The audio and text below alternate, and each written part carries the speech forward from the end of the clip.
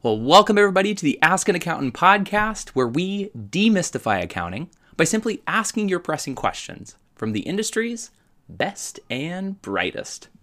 My name's Tony Wilson, your host, quirky friend, and total accounting nerd. Today I'm joined by my friend and LinkedIn's cutest accountant, Michael Eckstein, who runs Resting Business Face, which is an accounting and advisory firm that helps digital agencies, creatives, and consultants stop worrying about and start understanding their business finances. Michael, welcome to the show. Thank you for having me. I'm so glad that you're here. In many ways, Michael, I just got to tell you this. You are an inspiration to me.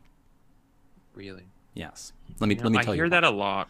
And before you tell me why, I need to point out that I'm the kind of person that doesn't know I'm going to eat for lunch every day.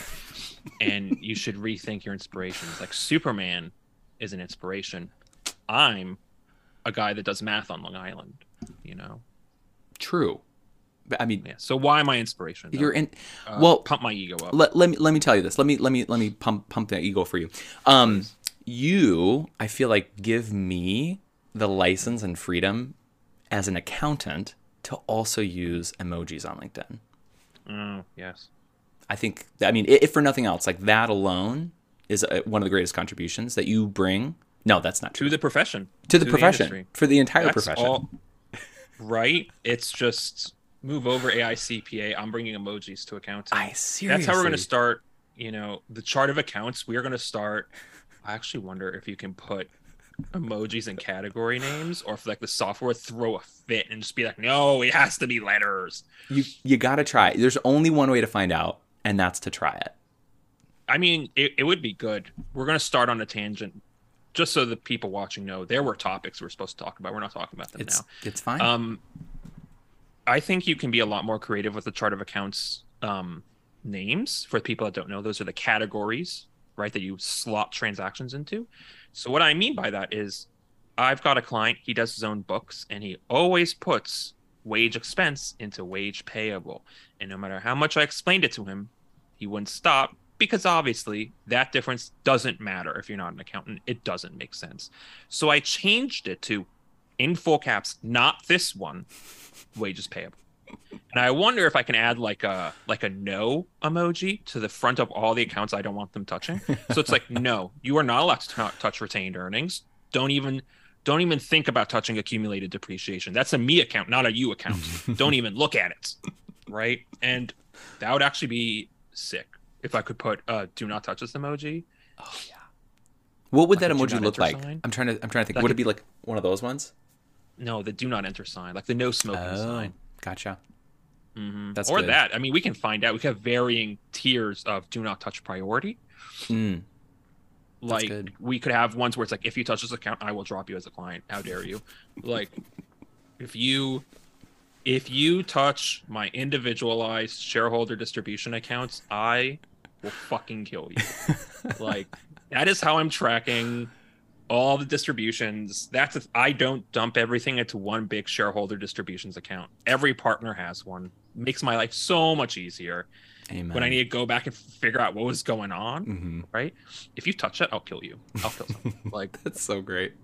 That's going to screw everything up. Yeah. Well, I will just say, if we can introduce emojis into the chart of accounts, maybe that would be your greatest contribution to the accounting profession. Could be. I mean, should talk to Mark over at Monkbee. Maybe he can make that happen. Mark, I'm coming for you. Let's get him on the call. Let's do this. What if he's watching? If he's watching. I hope so. He better be. Anyway. Oh, Christopher Day. I will just say, Christopher Day just commented. He said, emojis in the chart of accounts, QuickBooks? No, unfortunately. I've tried, and this would be... Oh, and he's saying this would be the do not enter sign like we were talking about. So I guess it doesn't work. Chris just said so. I'm going to try it in Zero later. Okay. Do it. Maybe that's the reason for people to migrate. Anyway, we may have gotten a little bit off topic. Better, but you can see, for everybody who's watching, you can see why Michael is inspirational. He brings so much to the accounting profession. You really do, though. It's so funny, Michael. I can't tell you how many conversations I've had with some of my fellow accountants who I don't bring you up. but they will bring you up. They're like, hey, have you seen some of Michael's posts? And I'm like, fun fact, I have, and I'm going to have him on my show. So you're phenomenal. You've got a great brand, and I think that's one of the things. It's very sticky. It's and you've got the best darn newsletter. Was it small business newsletter? The best damn small business newsletter on the internet. You heard it here, guys. You heard it here. That's a fact. I mean, there's also like 5 newsletters about small businesses, so like it's not hard. Yeah, that's true. But it's like, good. I didn't pull anyone. It's not like JD Power was just like, it's the best. And like, I don't know who JD Power is. If they can make up awards, I can make up awards. That's right. Well, I mean, that's also the reason why we all know you as LinkedIn's cutest accountant. Oh yeah, no, I made that one up. Yeah, there was a whole post about it like a year ago. I got to repost that. Please. Category creation. Oh, I like it. That's smart. The marketers in the audience will know what that is. Yeah. All you consultants out there. Chris Lockheed. Gotcha. Well, Michael, now that we've thoroughly discussed a variety of random topics, do you maybe want to just tell us a little bit about your story? You're currently running Resting Business Face, which, by the way, is a phenomenal name.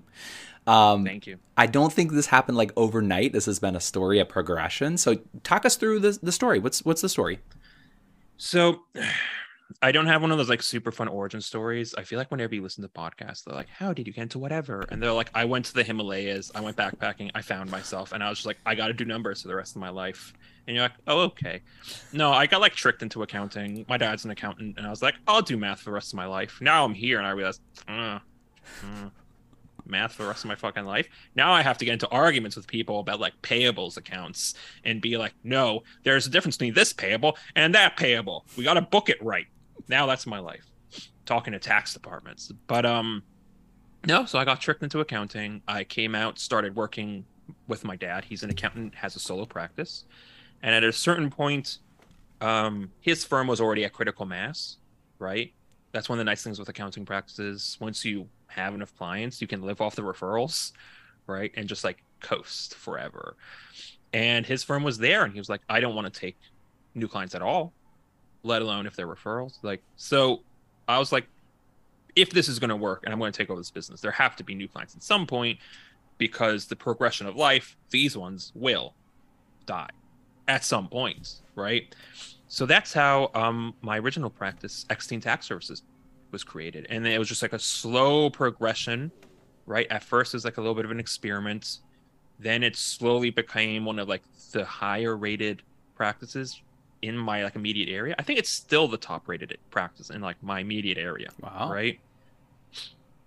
And the X-Teen Tax Services website is still up. It's still running because it ranks well. And like I get a few $1,000s worth of leads off it every year. I'm like, I can't get rid of that. Wow. The math in me is like, the ROI is amazing. You know what I mean? Like, I pay like $30 a year for that website. So I keep it rolling. And at some point, I was listening to a podcast with another accountant on it. And he kind of made this point. I believe it was Greg Crabtree.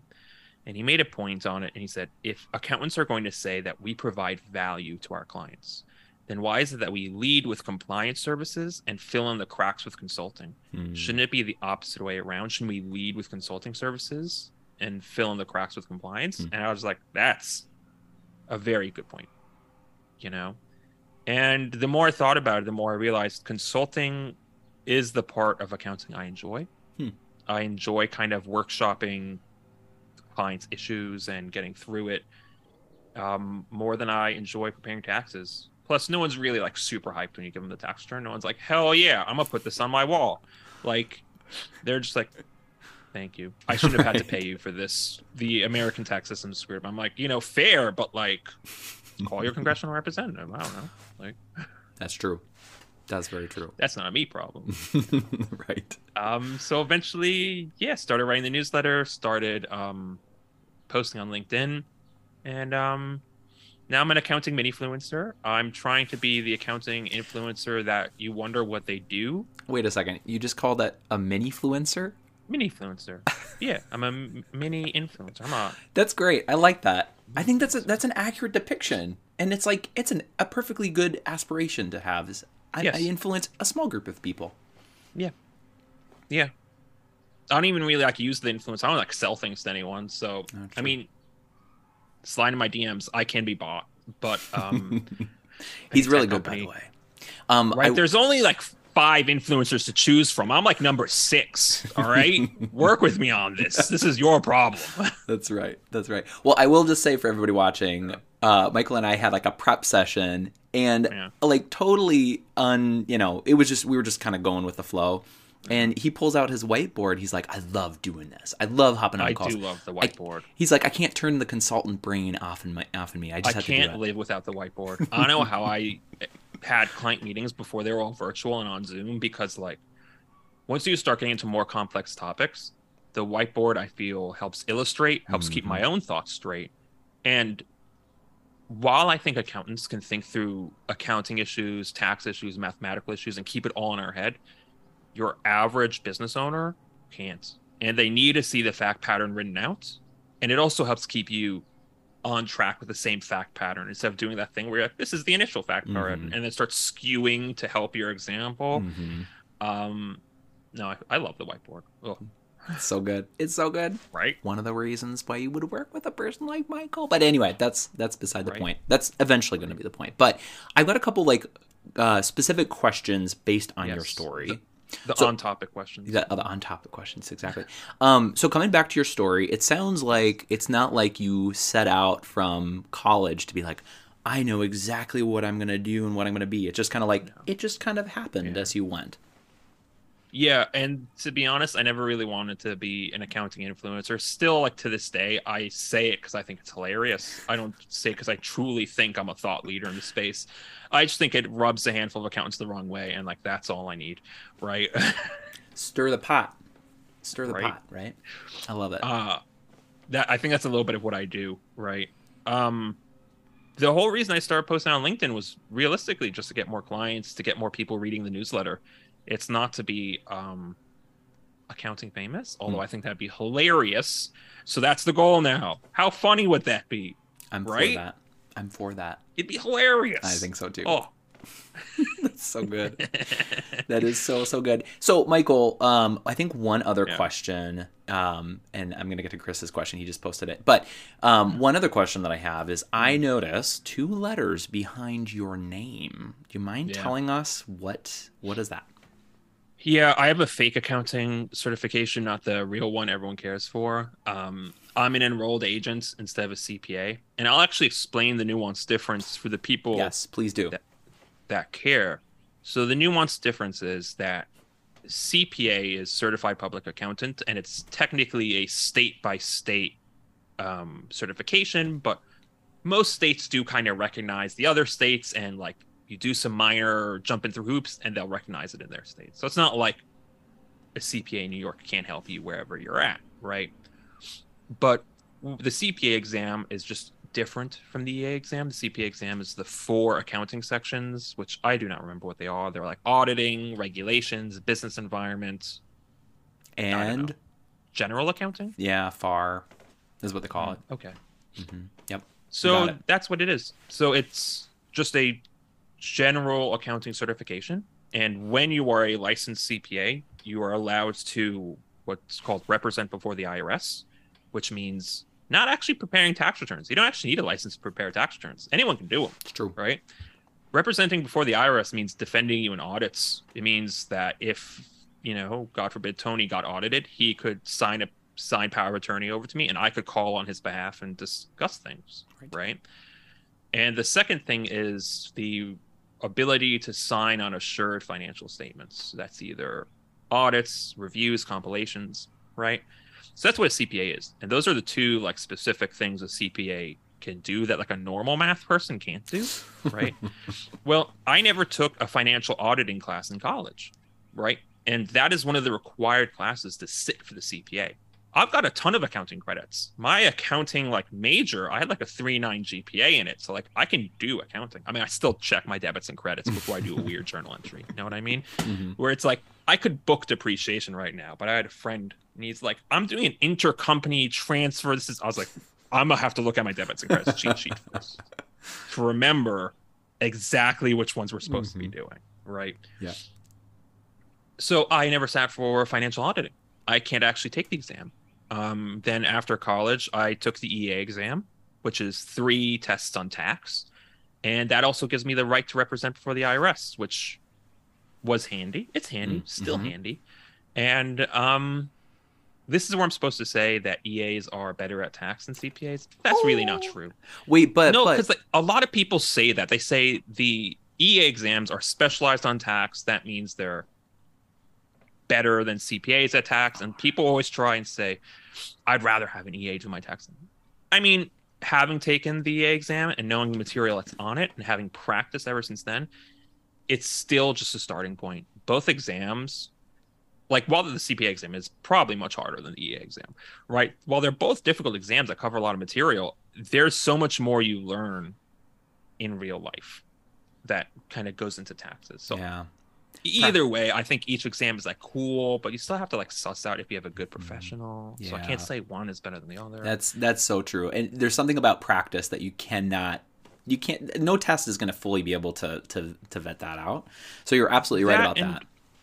There's only so much material you can test. At the end of the day, tax is such a deep subject. They can only, like, tax doesn't get into like international expat taxation. It doesn't get into like cannabis taxation. What's that? 208E, 280E? Don't quote me on that. Right? They don't get into like the niche kind of topics. Yeah. Or state and local tax. Like, oh, it does not cover state and local tax at all. Sales tax is included. Payroll isn't really included, from my understanding. Interesting. Right? And those are big. But one thing that's helpful, and hopefully, you know, because as I think about like what we're trying to do in demystifying accounting for our audience, one of the big things I like to reiterate over and over and over again is, number one, just because somebody's an accountant does not mean they do taxes. Number two, just because somebody is a CPA, that's me, doesn't mean they do taxes. Did you know Michael Eckstein knows the tax code and knows how to apply tax better than Tony Wilson CPA does? Which is probably more to say because you're an EA, but that's beside the point. It's also potentially because I do taxes for a living. Even though I do a lot of consulting, I still do a lot of tax. So, right. That's very true. Okay, so real quick, Chris has been, thank you, Chris, for your comments here. His very deep working question, well, before I get to that one, he says, EA stands for Eckstein Angst. Maybe. True. I'm going to rebrand it. That's good. Eckstein Angst. But then he asks a very, very good, thought-provoking question. He says, what music do you listen to while working? Oh, I have like foreign playlists. My issue is when I listen to music, part of my brain tries to understand the lyrics. So I can't do complex like tax work and have part of my brain listening to the lyrics because I start getting distracted. So like, I'm over here doing difficult returns, and then my brain just like shifts gears for a second. I'm like, I lost my spot. Right. So you listen to like Swedish music? I mean, what is it? No, I have like 2 or 3 German playlists, actually. I can't speak German at all. I mean, if I could speak it, then I would need another foreign language playlist, right? Because then I would understand the lyrics. That would defeat the purpose. But, yeah. Yeah. Okay, well, that's good. Christopher, hopefully that answers your question. We can throw them in the show notes. If everyone wants to access these playlists, please listen. You can listen to the garbage I listen to while preparing your taxes. Oh, yes, please, let's make this happen. So, Michael, I think soundtrack of my office. Yeah. I think what we're gonna do is we're gonna get into the meat. We've got so many great questions that I know we're not gonna get all to, but I do want to open up a number of cans of worms for you to talk about, to, as you call, math rant about. So let's transition into some of those, shall we? Yes. Okay. So first question I got for you. I have come across, me personally, a number of small business owners who are hell-bent on saving every single dime they can on their taxes. What would you say to somebody with this mentality? First off, I understand where the mentality comes from, right? Typically in small businesses, taxes is like the only part of finances that anyone really talks about, right? So people kind of like hyper fixate on it. And if they're not paying their quarterlies, it's a big pain point. But the thing with getting like hell bent on lowering your taxes, I think it's important to remember like Don't be penny wise, pound foolish. Don't buy things just because to lower your taxes, right? If it's a legit investment, sure. If it's an experimental investment, sure. But not just because, right? Don't let the tail wag the dog, right? At the end of the day, reducing taxes is nice, but sometimes it's better to run the business and take the tax hit, because at the end of the day, you'll have a higher net ROI on whatever, on your time. That's good. Right? So with saving taxes, there is a diminishing return. As you do more and more to save taxes and you start expending more and more advanced strategies, you eventually start running out of things and everything starts making smaller and smaller differences. And as you push your tax rate down, you're now on lower and lower marginal brackets. So it starts becoming less helpful. Yeah. Right. And you get to a point where there's a larger ROI on your time to actively run and grow the business. That's good. Than to reduce taxes. That's so good. Yeah. Right. And you're so spot on. In when we were talking about this too, you had talked to me about like a tangible example. And I think it was what's that, Augusta rule? Oh, the Augusta loophole? Yeah, Augusta loophole. Do you want to maybe talk a little bit about Augusta loophole as it relates to this question about like yes. All right. time and whatever? First off, I have an entire ranty post written up about how much I just fucking hate these like sexy tax loopholes that are mentioned on like every podcast. Uh-huh. And the problem is like if you're a business owner and you go on Google how to save taxes, you find all these blogs. First, you find the blogs that are you should be an S corp that casually leave out all the things that are wrong with S corps. They're not the perfect solution to everything. There are situations where an S corp will cost you money, not save you money, right? But you always find these articles or people on Facebook or on LinkedIn or whatever that are like hyping up these amazing tax strategies that in reality don't really pragmatically exist. And one of them is the Augusta loophole. And what the Augusta loophole is, if you rent your personal residence for less than 15 days a year, you are not required to report the revenue. And that's not just like the IRS won't catch it. That's an IRS rule. You're not required to report the revenue under 15 days. And it's frequently called the Augusta loophole, I believe, because people that live near wherever Augusta, that golf competition is held, would rent their houses for exorbitant amounts of money for like a week, right? So that's, I believe, why it's called the Augusta loophole, right? So what someone realized is, what if you rented your personal residence for less than 15 days to your business? Your business would pick up an expense, right?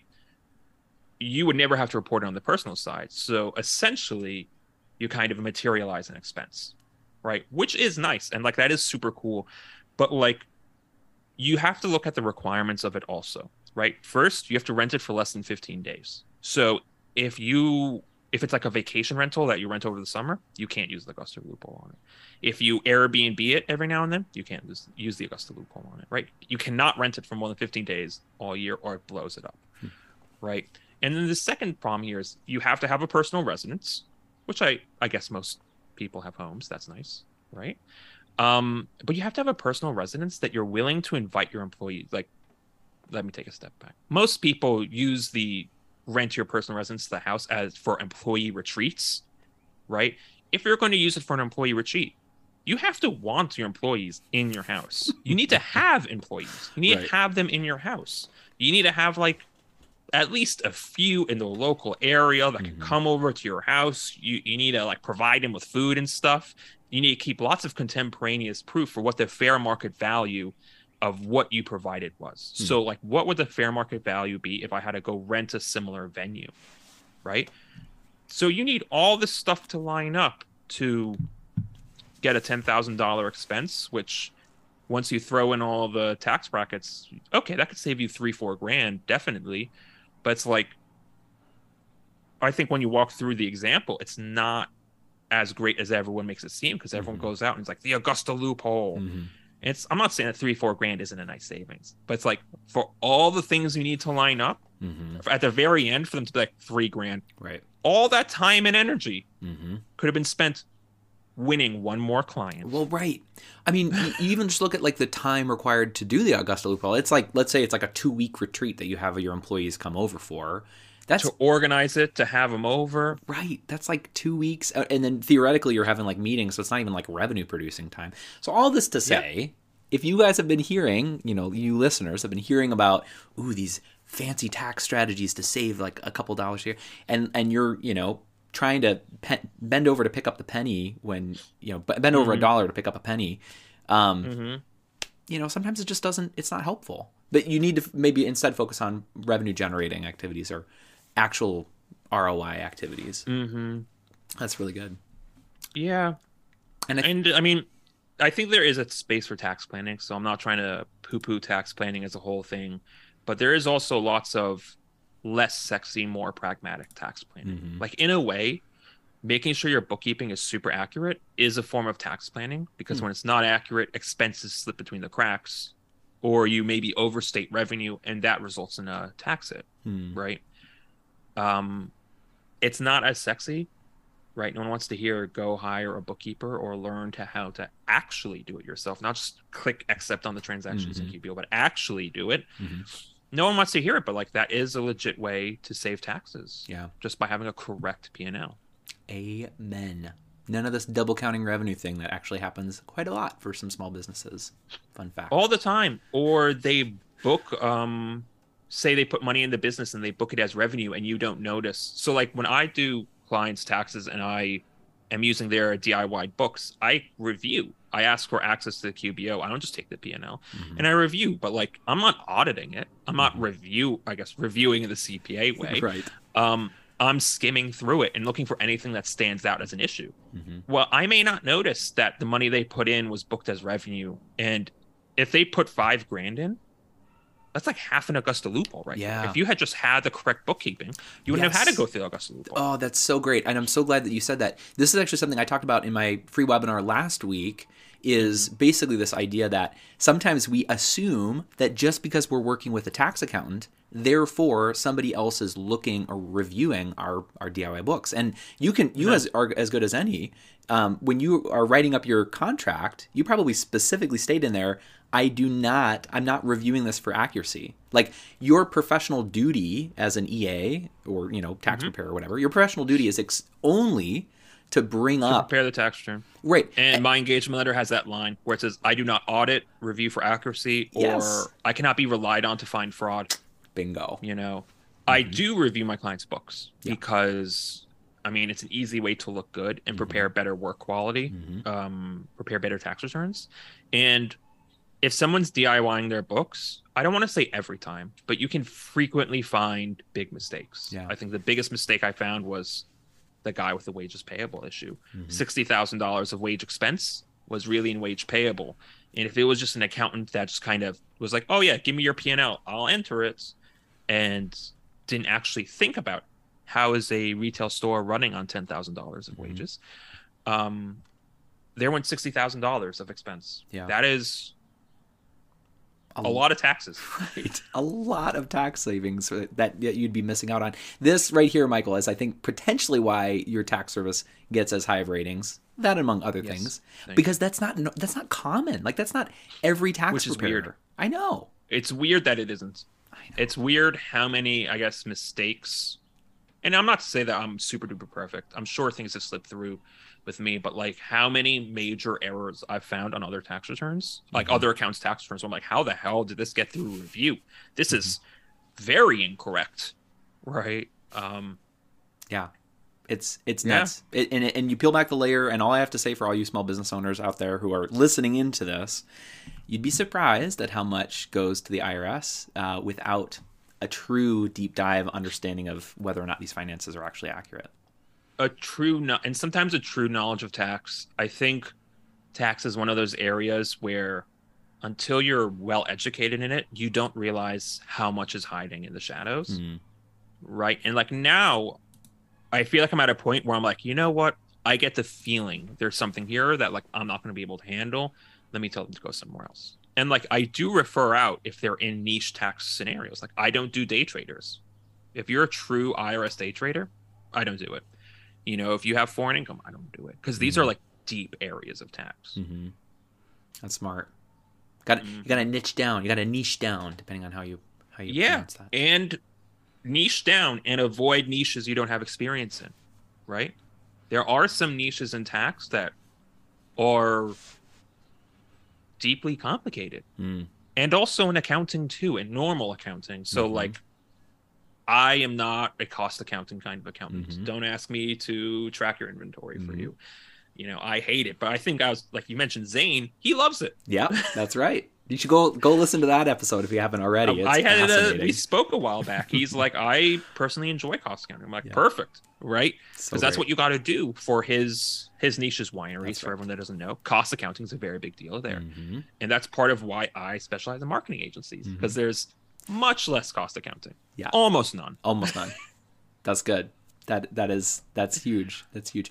So that was part of the consideration. Yeah. Well, and I think it was definitely a good move. So, Michael, I'm just going to do a quick time check. Believe it or not, we're actually already at the half of the hour. Do you want to take 15 extra minutes and let's just like go through another question? Keep going.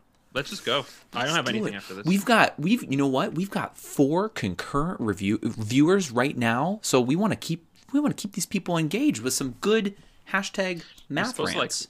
Live for the podcast. There are 400 people watching live. 400. The people listening to the podcast won't know. They won't have it. Hey, you know what? I'm just thrilled that all 4 of you are out there right now. This is great.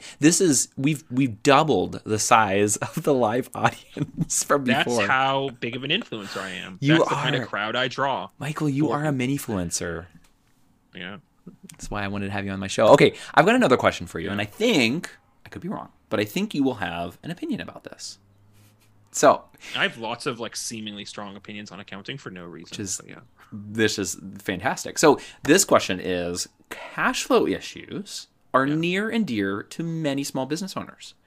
When you give advice to small business owners experiencing cash flow problems, what are the main points you usually always harp on?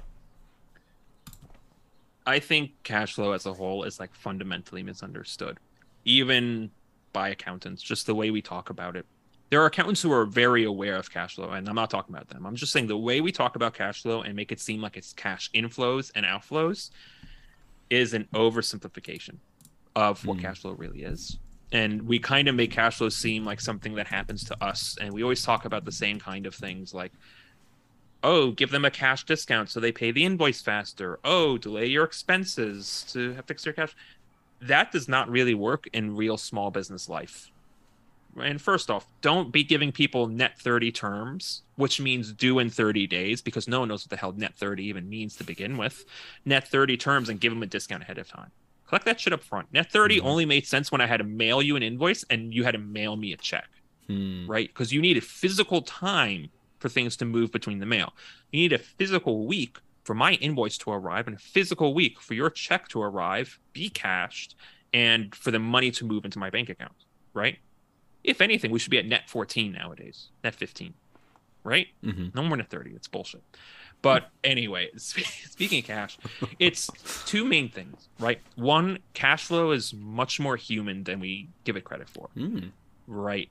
We all like to believe it's just numbers, but there is a human element in all of the moving pieces of cash flow, right? So, for example, I think there are 3 levers every business has, and then some niche ones for certain industries, which are invoicing, profitability, and savings. Invoicing is much more human than we give it credit for, right? At the end of the day, if I'm a vendor for someone, right, and we're sending invoices, there's a physical person there that has to receive, review, and process that invoice, right? And the more friction there is in that invoice, the lower on their to-do list it's going to be, because that's human, right? If you screw around and are kind of a jackass to them during the collections process, that's going to drag it out, because people are human. And I know we all want to believe that like invoices should be done a specific way. It's the best practice. It's what accounting says. But more realistically, if you want your invoices to be paid fast, you either collect up front, you direct debit, or you really learn the human on the other side. Right. And there have been lots of cash flow problems I've had with clients where it was a human on the other side issue. It was a human issue. It was a reporting issue. It wasn't really a cash flow issue. So like, for example, and this is one of my issues with reports in general, financial reports, right? We rely too much on reports and don't think about what they're saying. This client came to me. They were a marketing agency, and they said, we have a cash flow problem. Our accounts receivable aging report, which for everyone that doesn't know, shows how long invoices have been outstanding, whether it's 0 to 30 days, 30 to 60, 60 plus, whatever the specifics of your AR aging report are. They said, we have a huge percentage of our invoices are late. I was like, all right, let's kind of take a look. They were sending invoices to enterprise companies that were marked due as received. And I was just like, and the enterprise companies' accounts payable process cannot turn around a payment that fast. And they didn't have enough invoice data to really drill into the AR report. But I was like, I'm curious to see how many late invoices fall in the 0 to 7 day window and are late because you didn't give the human element on the other side enough time to process it. Interesting. Right.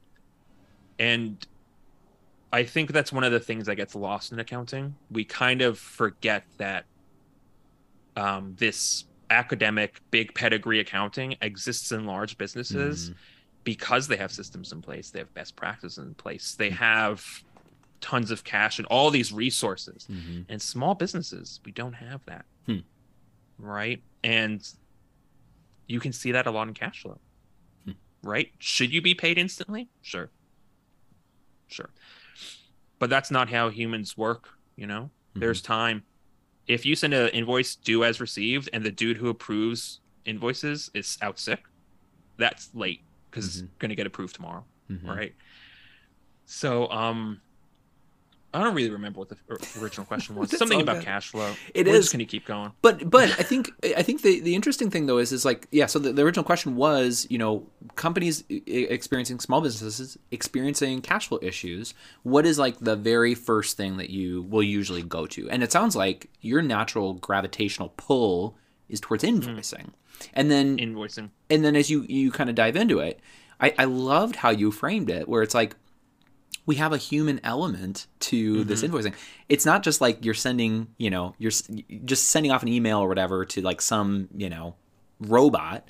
There's a human on the other end of it, and someone has to review it and approve a payment. Right. So knowing that there is such a human element to it, I think you can take a slightly different approach and make sure that you're getting paid on time, And the reason I guess I gravitate towards invoicing with cash flow issues is there's a lot of quick wins you can have in invoicing. You can shift towards collecting money up front, and like that's a quick win. You can shift to actually sending invoices on time and having follow-up scheduled. All basic, all off-the-shelf accounting software now includes basic invoice follow-up. Right? It's not like 20 years ago. You can go into the settings and set up a reminder. And I don't mean like a follow-up like to harass them to pay you. I mean like knowing there's a human element, you're sending it into, if it's a small business, the owner is approving payments and the owner is busy. They may have forgotten. Yeah. Because paying invoices is not a priority. No matter how much we want to believe it isn't. They may have forgotten. They just need a reminder. Hey, by the way, this invoice is due soon. Thanks so much. Right? Set up that thing. And there's a lot of those quick wins in invoicing. Whereas with profitability, yeah, you can cut expenses and there's some wins there. You can review project profitability, but it involves much more movement. Like if you want to raise prices, right, that in the service environment, it's not a snap your fingers thing like it would be in retail. Yeah. In retail, I just raise my prices. In services, you have to interface and re-engage with the clients.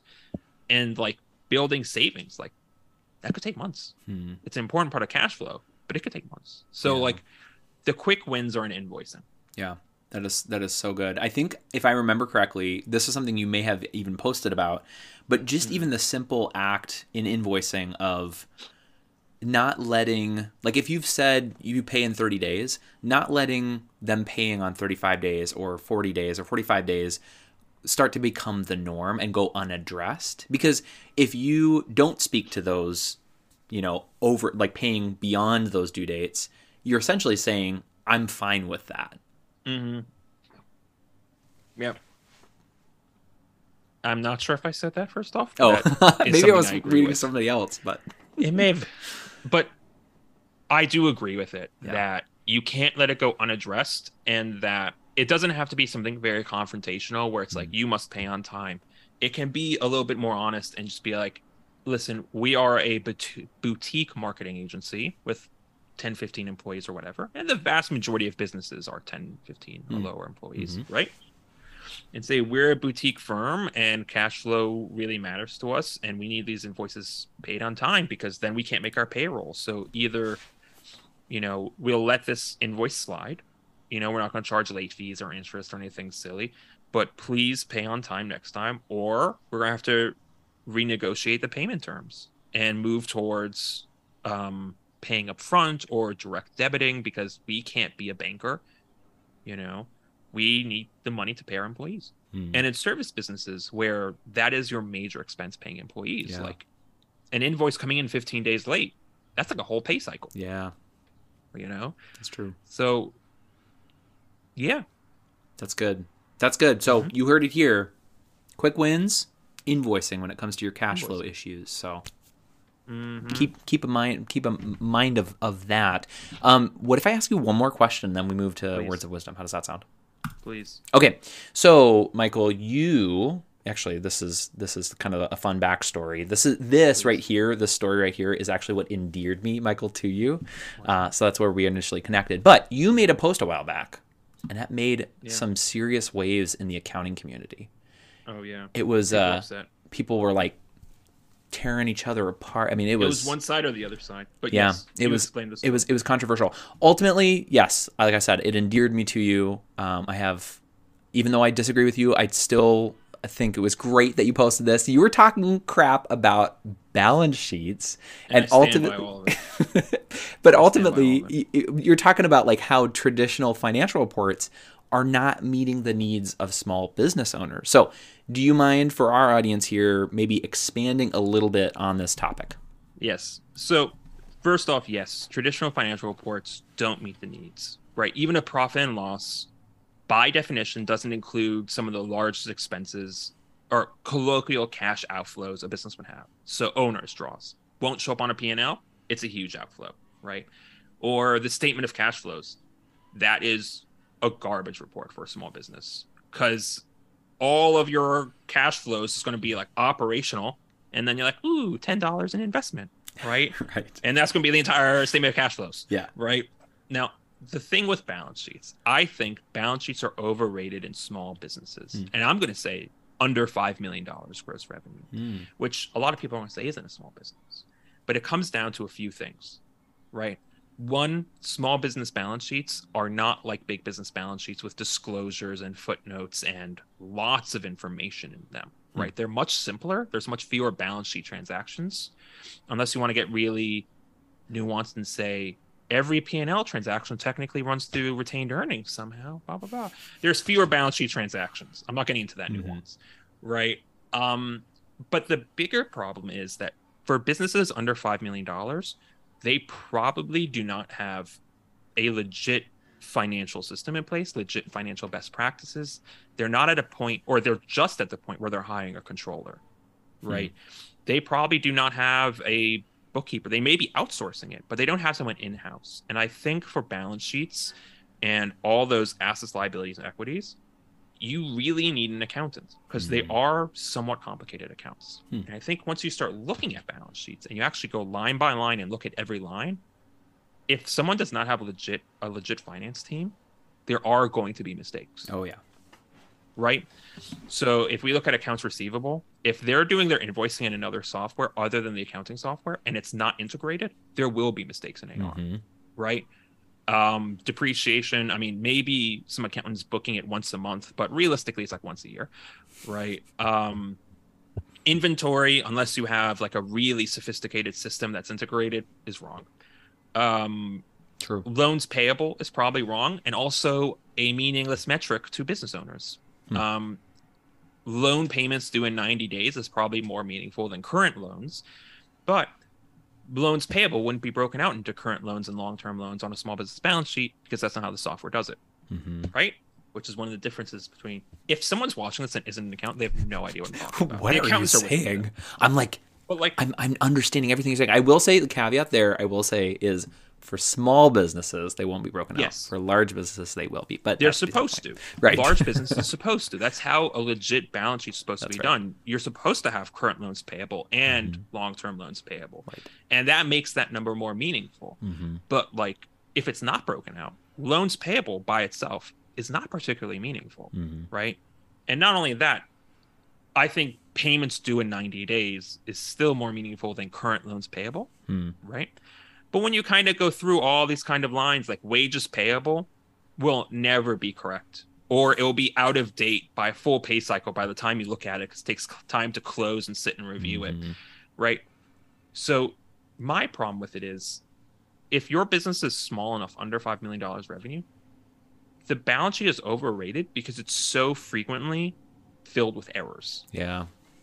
You know, and accountants don't like hearing that because it goes against what the academic accounting kind of big pedigree says, because they say, you know, things like working capital ratio, acid test, you know, these things. But another thing with all those kind of ratios, they assume financial best practices are in place, right?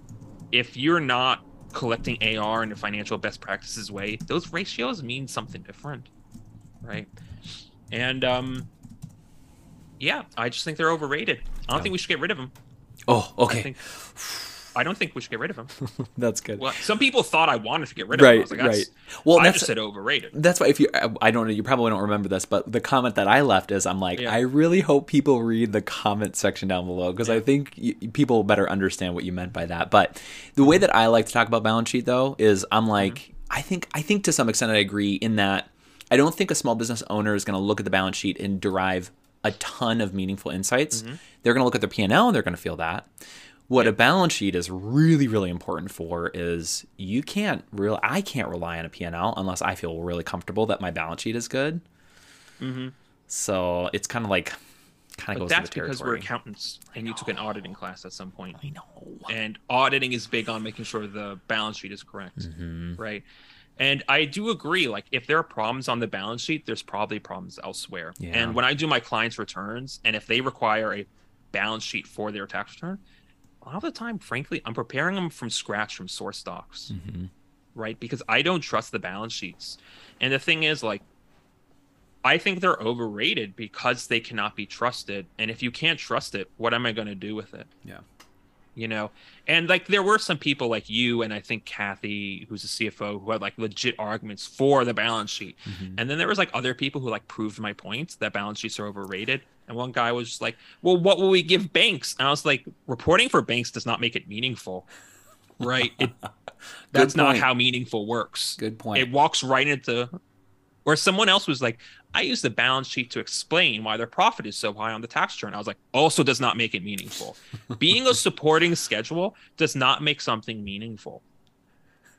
If it cannot stand on its own as a legit report, it's not meaningful, right? If I have to use the balance sheet as a supporting schedule of the profit and loss, it is lower, right? It is overrated.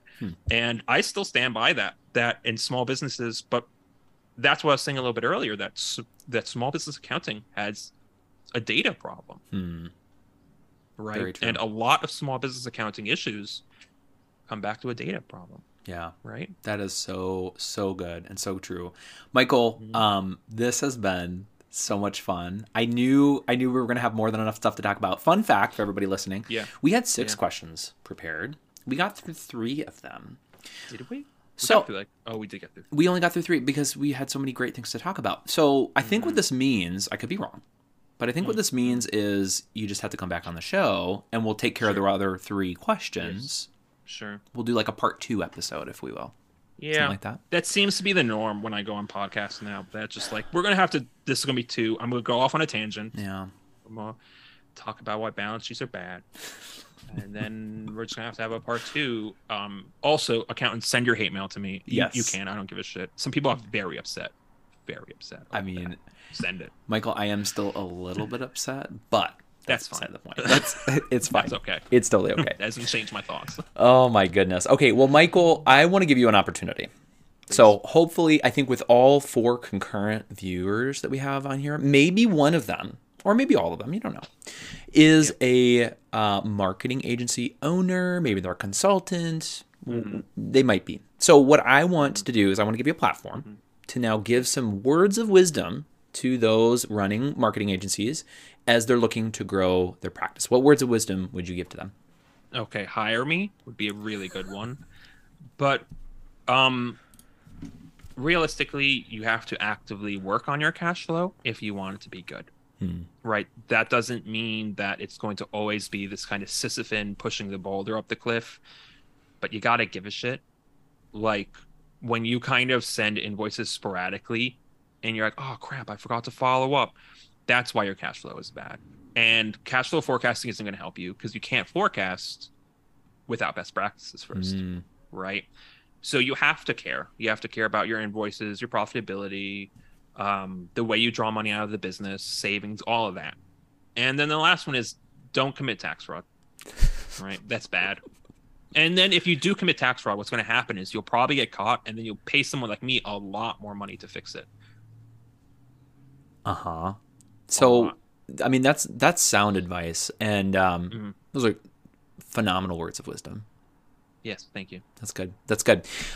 Michael, invariably somebody is going to have watched this and they're going to be like, oh, yes, I need to reach out to this guy.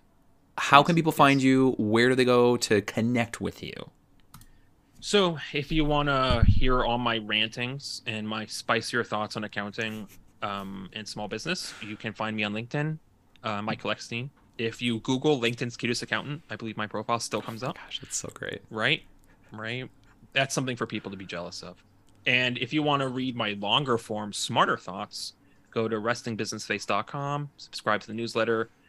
I typically talk about cash flow, so invoices, profit, some accounting stuff, strategy every now and then. Longer form, I like to think it doesn't suck, but let all the reviews on the front page tell you.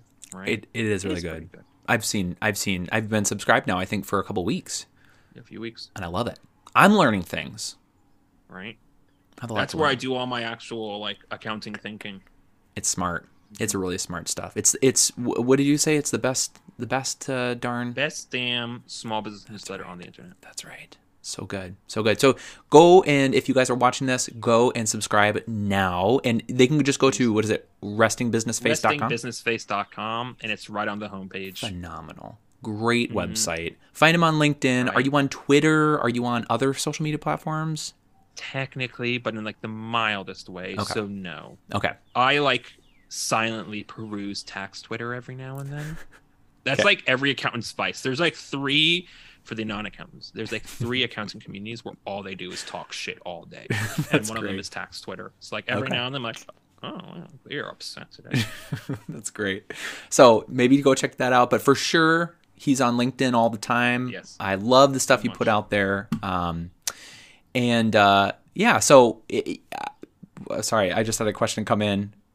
Christopher wants to know where you buy t-shirts. Oh, Printful. They're print on demand, all in after shirt printing, shipping, and taxes. It's like $20 anywhere in the US. That's why I can just any size, any color. I have the design saved. I just go click, and send it out. Perfect. I'm really glad that we got a chance to ask that last question. That was potentially the best of the questions that we got to ask. They're nice shirts. I'll send you a shirt later. You'll see. Okay. All right. I dig it. Perfect. Well, everybody who was able to watch, I hope you found value in our episode today.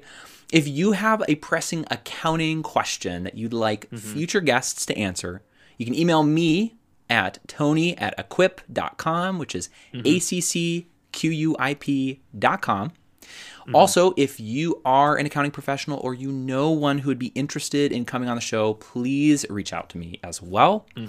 We do have an extra special second live episode coming to you in just under 4 hours. So stick with us. We're going to go live again at 2:30 p.m. Central Standard Time, which is 3:30 Eastern or 12:30 Pacific Standard.